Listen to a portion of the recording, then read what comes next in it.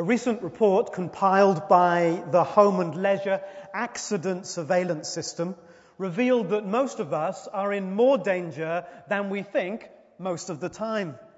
37 people in the year hurt themselves with teapot warmers, which is an increase of 17 on the year before. Trouser injuries also jumped, rising to 5,137 to 5,945. Victims included a 29-year-old woman who burnt herself ironing her trousers whilst they were still on.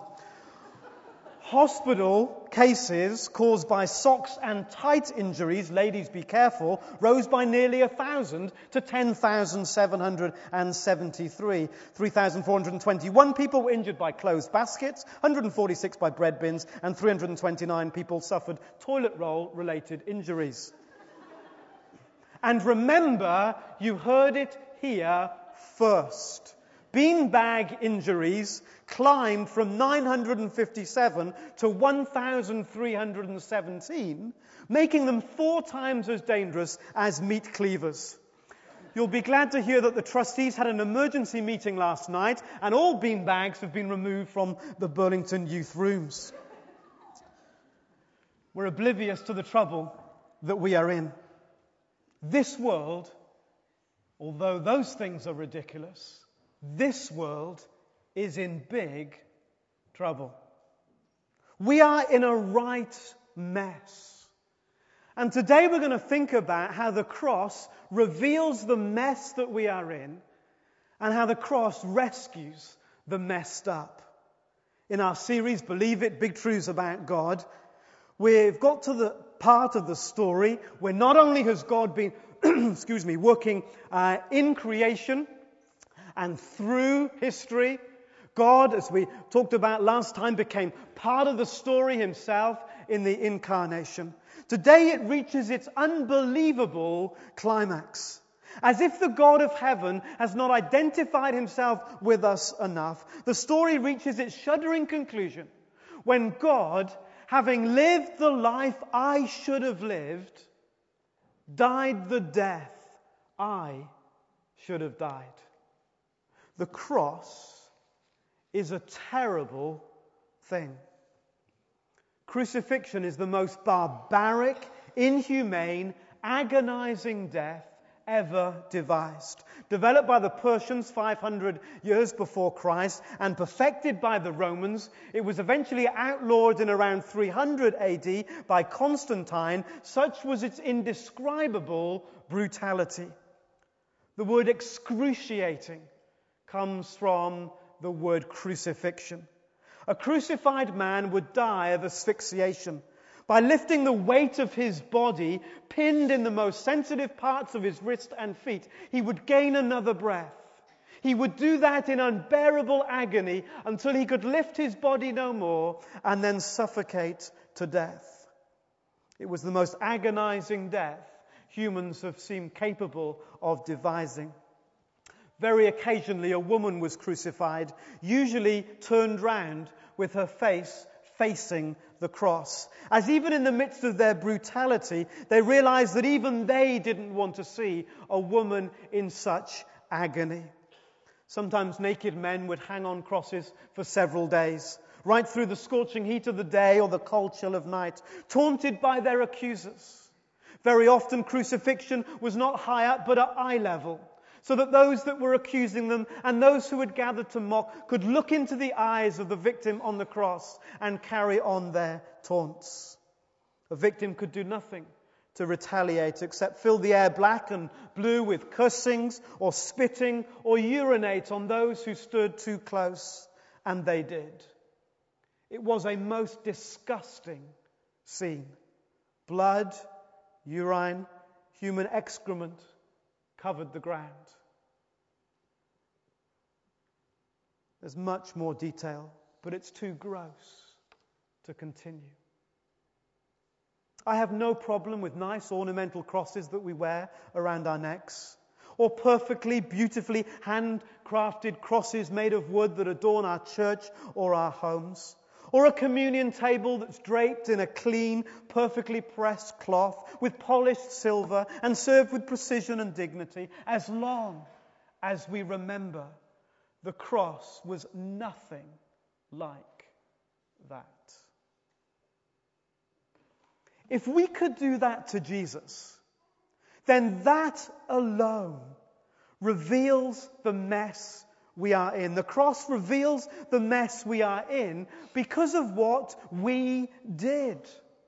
If God became a human being, lived a human life of perfect love and complete goodness, and we human beings killed him in the most brutally agonizing way possible, then we are more twisted than we dare to comprehend.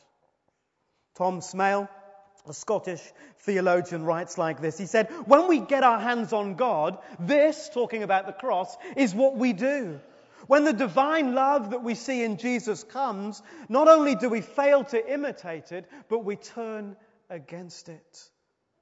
That's what sin did. That's what sin does. And if we claim to be without sin, the Bible says, good luck, you just deceive yourself.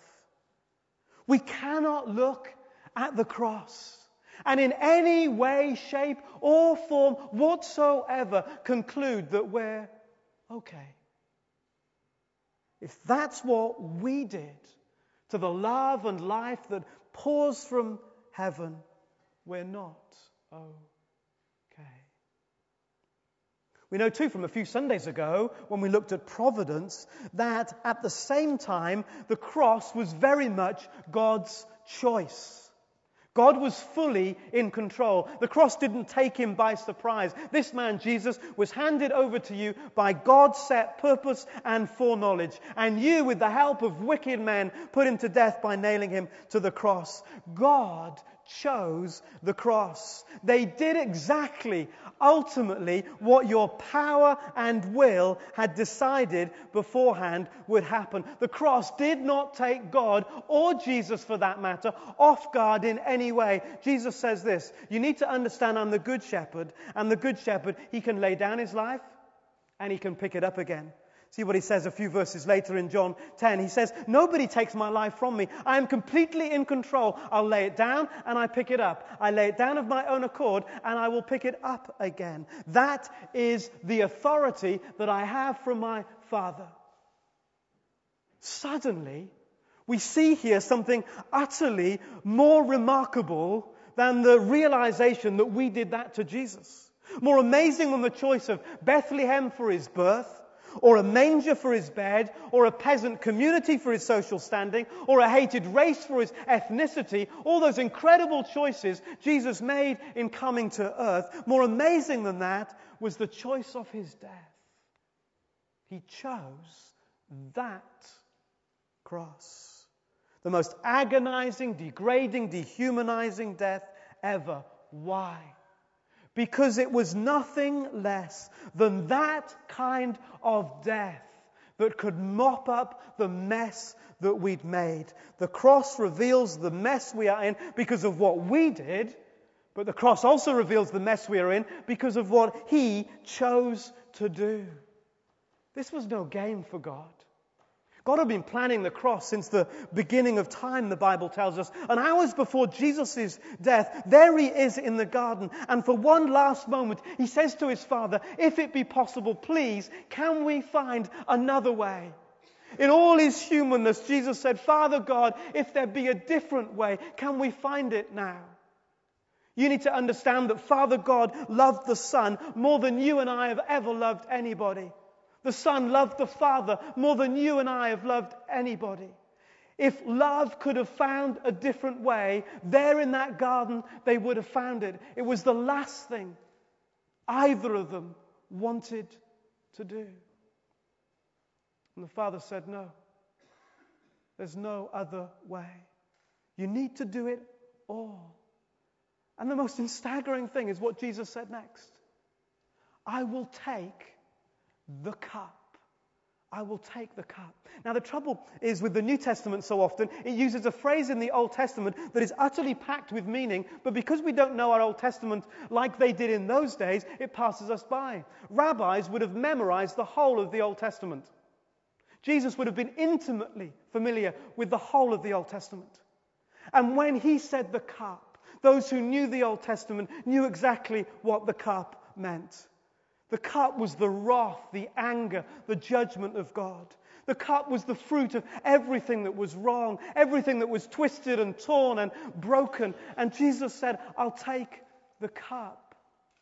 Every lie, every impure thought, every hateful action, every hurt word, I'll take it.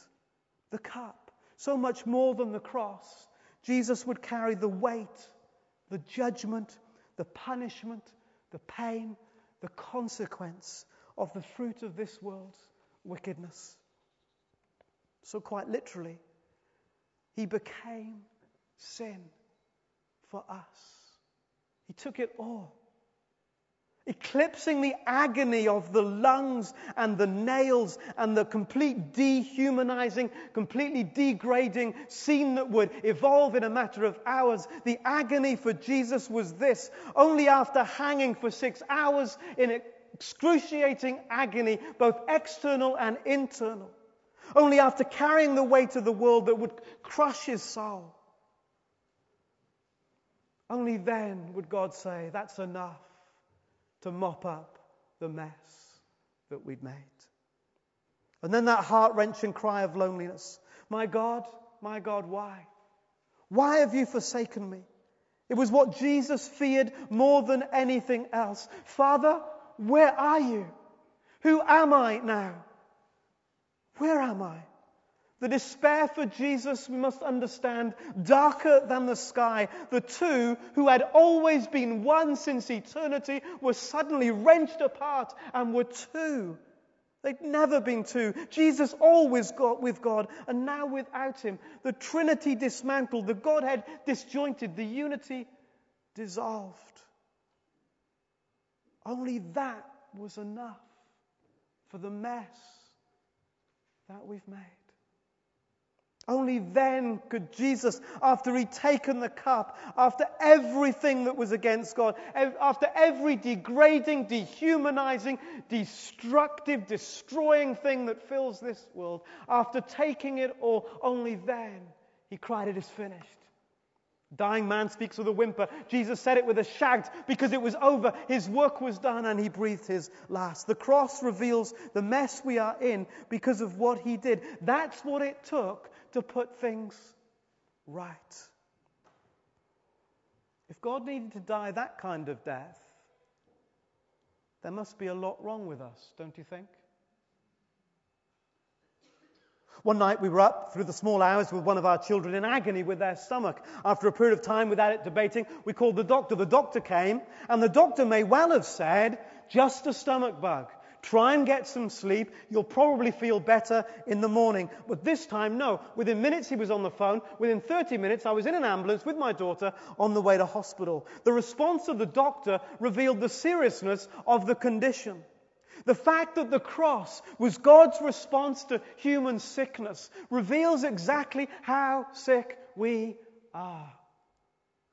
Our sickness more profound, more intractable, more fatal than we ever imagined.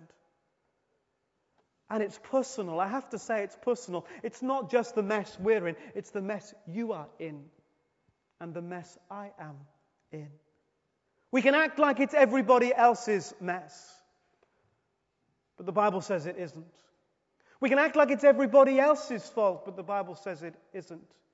We can act like the blame should be shifted. We've been passing the blame ever since Adam and Eve started it there in the garden. But the Bible says very simply, if you say you're not part of the problem, if you claim to be without this sin that put Jesus on the cross, you're a fool. You deceive yourself. You live in utter deception. You've got no idea which way's up. You're in such a mess. If you can't see this, you're in such a muddle that you don't even know what's true anymore. The Bible says this is true. This is it.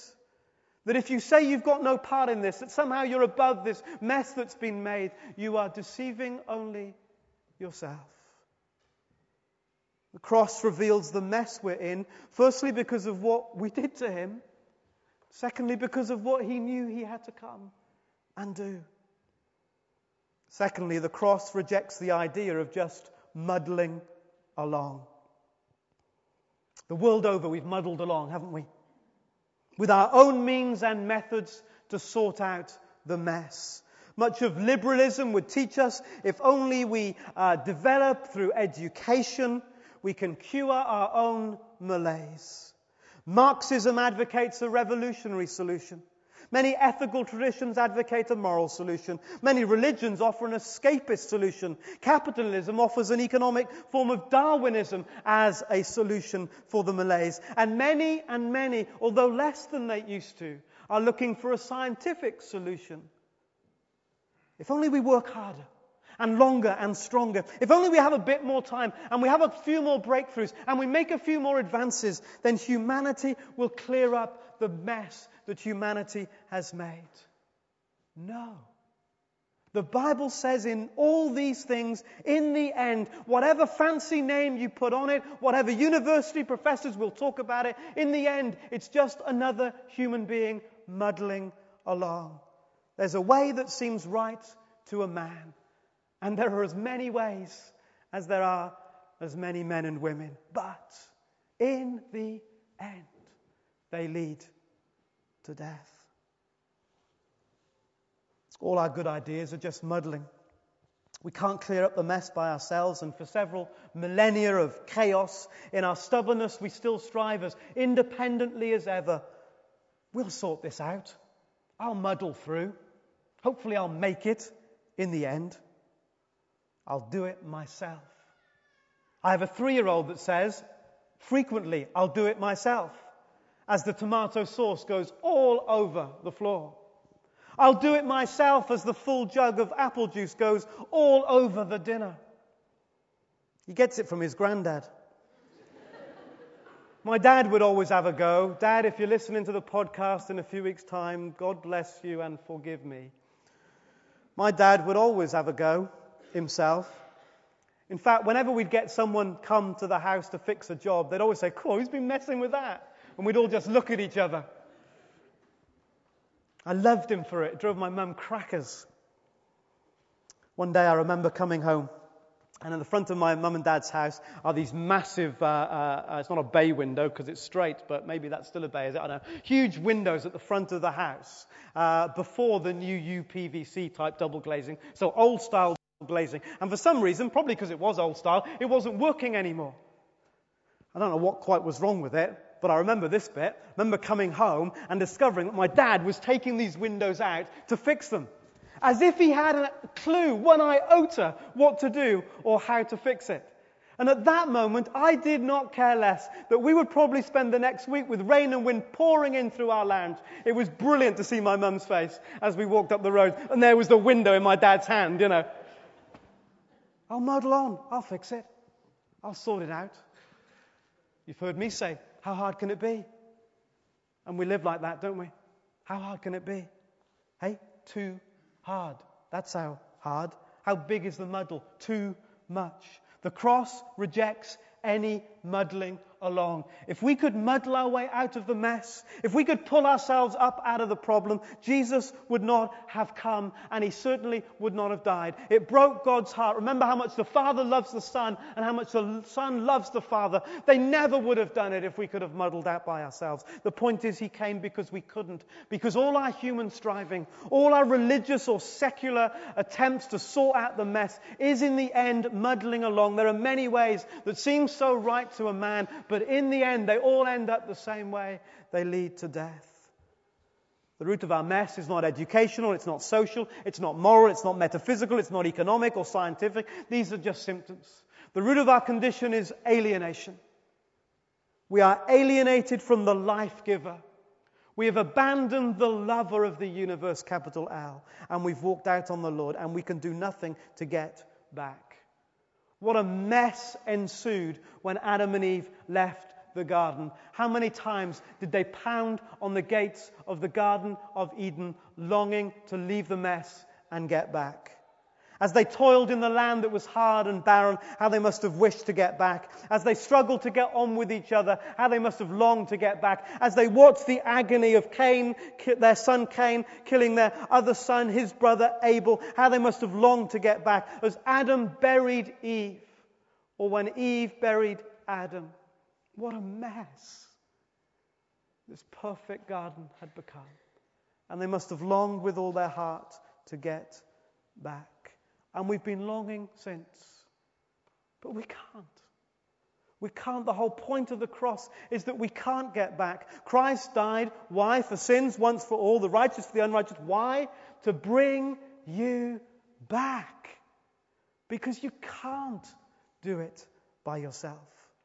That's where we get the word atonement, at-one-ment, coming back to God, to the life-giver, the love of the Lord. We need nothing more than to be at one with the love from which we sprang.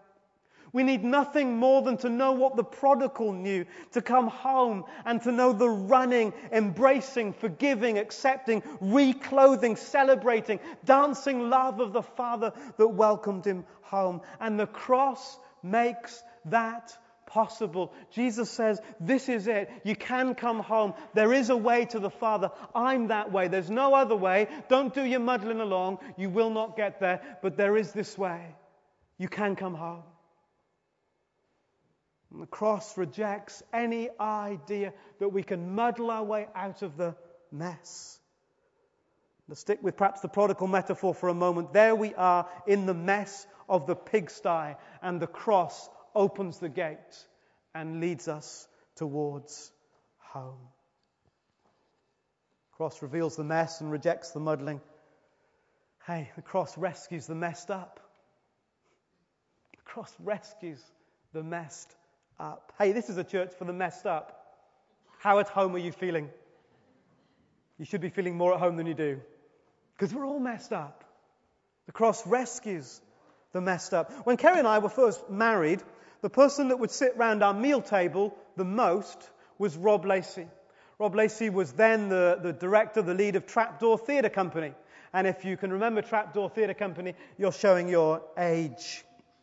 More recently, Rob started to write his own version of the Bible. You might know it as the Street Bible. What Rob was trying to do was to lift the words of the Bible out of all the familiarity of the words we use, meaning that we've lost the meaning so often because we get so familiar with what we read there. And then he did a work, his final work before tragically he died. His final work was a book of the Gospels. Trying to get rid of the language that you and I gloss over because we don't know the Old Testament as intimately as those first century rabbis and disciples did. And he calls the gospel the liberator. And in the gospel that he wrote, the paraphrase that he wrote, Jesus is the liberator. And you say, that's weird, that's not in the Bible. That's exactly my point, because it is absolutely central in the Gospels. But we miss it because the Bible talks about Messiah, and we talk about all kinds of things to understand what the word might mean by Messiah. But the real heart of what they wanted, what they expected, what they were living for, what Messiah really means is one that would liberate, that would rescue. Jesus did not come to show us how to live or to feed a few hungry people or to hang out with a few oddballs and homeless guys. Jesus came to rescue us from the mess up that we'd made, that we couldn't rescue ourselves from. And we are messed up, aren't we? Sin messes us up. Sin makes us dead on the inside. Deep inside. That insecurity, who am I? Sin messes us up deep inside.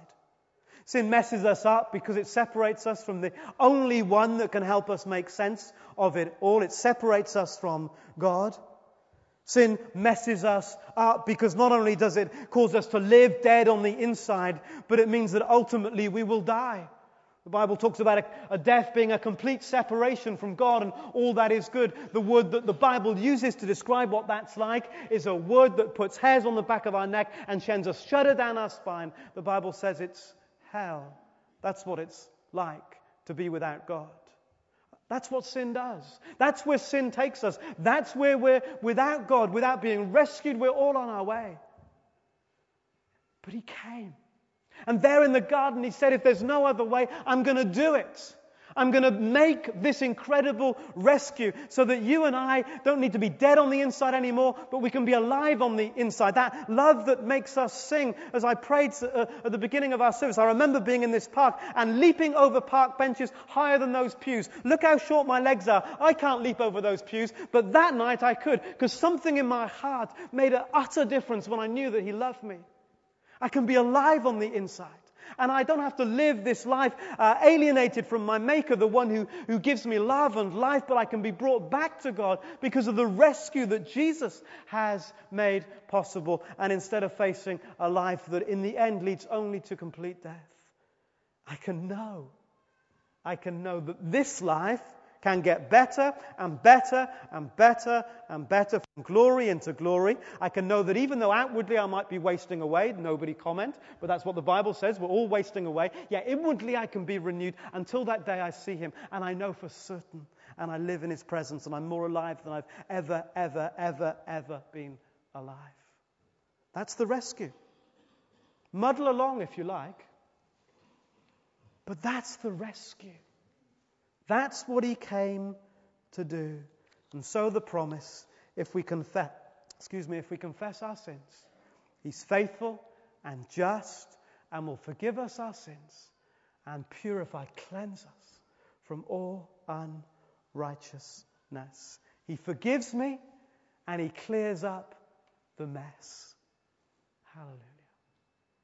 So the cross, you see, reveals the mess. It rejects the muddling along, and it rescues the messed up. Sin has messed us up. But some of you here this morning may be more conscious, not of your sin. Maybe you've known the joy and the wonder of Jesus forgiving and cleansing you from your sin a long time ago, and you've lived in the joy of that. But the burden that you carry this morning is for the sins that others have done to you that are messing you up. What about those sins? Jesus rescues you from those as well. The incredible completeness of the cross is that Jesus rescues us not only from our sins that have messed us up, but other people's sins that mess us up. By their words and actions, people have messed you around. What of their sins? What are the defilements some of you feel because others have done disgusting and deplorable things to you? What of those things that you feel? Jesus died to rescue you from those as well. The cross is for the sinner and the sinned against, for the perpetrator and the victim, for the abuser and the abused. It wasn't just our sins with their guilt and consequences that He carried on the cross. He took all the pain and sorrow and hurt of those sins against you. And Isaiah put it like this: He took our infirmities and He carried our sorrows when He went to the cross. Sin has caused you, your sin, the sin of others, all of it nailed to the cross. So whatever it is this morning, whether you've sinned, and you have, and you've never cleared that mess up, today's the day. And if you've lived in this world for more than 10 seconds, you'll know what it means to have other people sin against you and mess you around and mess you up. It's all covered.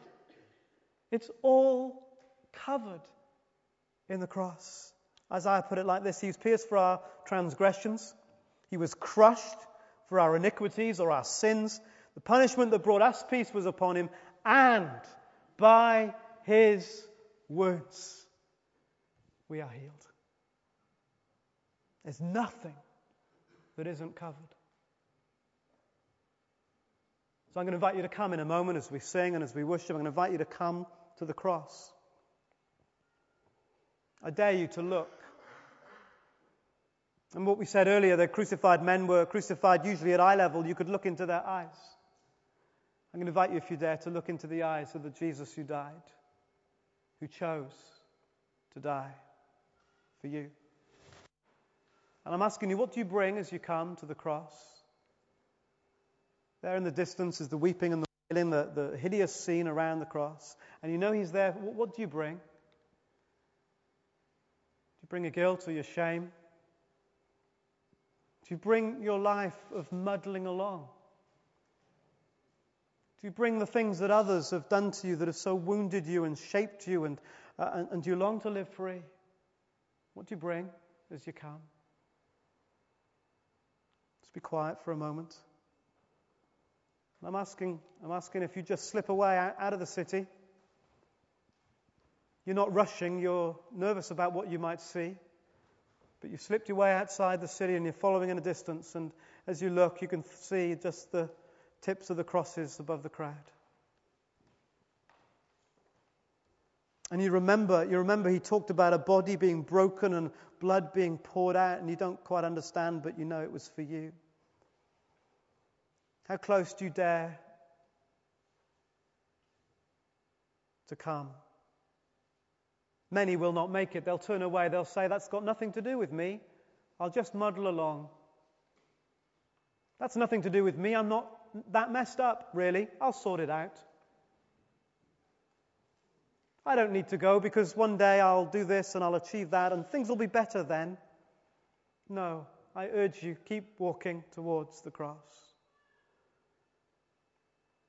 And suddenly as you walk and you make your way through the crowds, some are weeping, others are just laughing and mocking, no idea. A hush descends as it went dark. And suddenly there, as you keep walking, you stand before the cross. The Son of God who loved me and gave himself for me. What do you bring? What do you see that he's already carrying? The wrongs, the hurts, the wounds.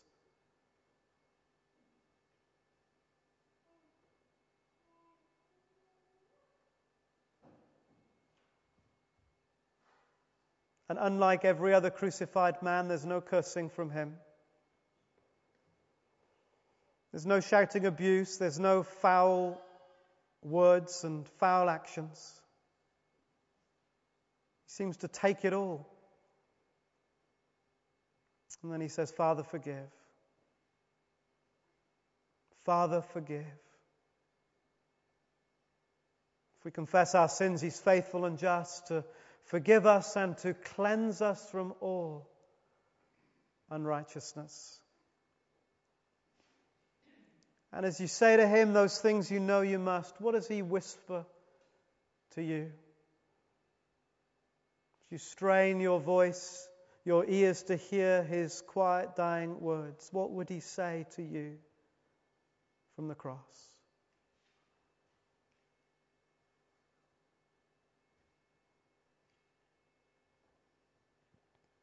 He said to one man, surely you will be with me in paradise. He said to others, Father, forgive them.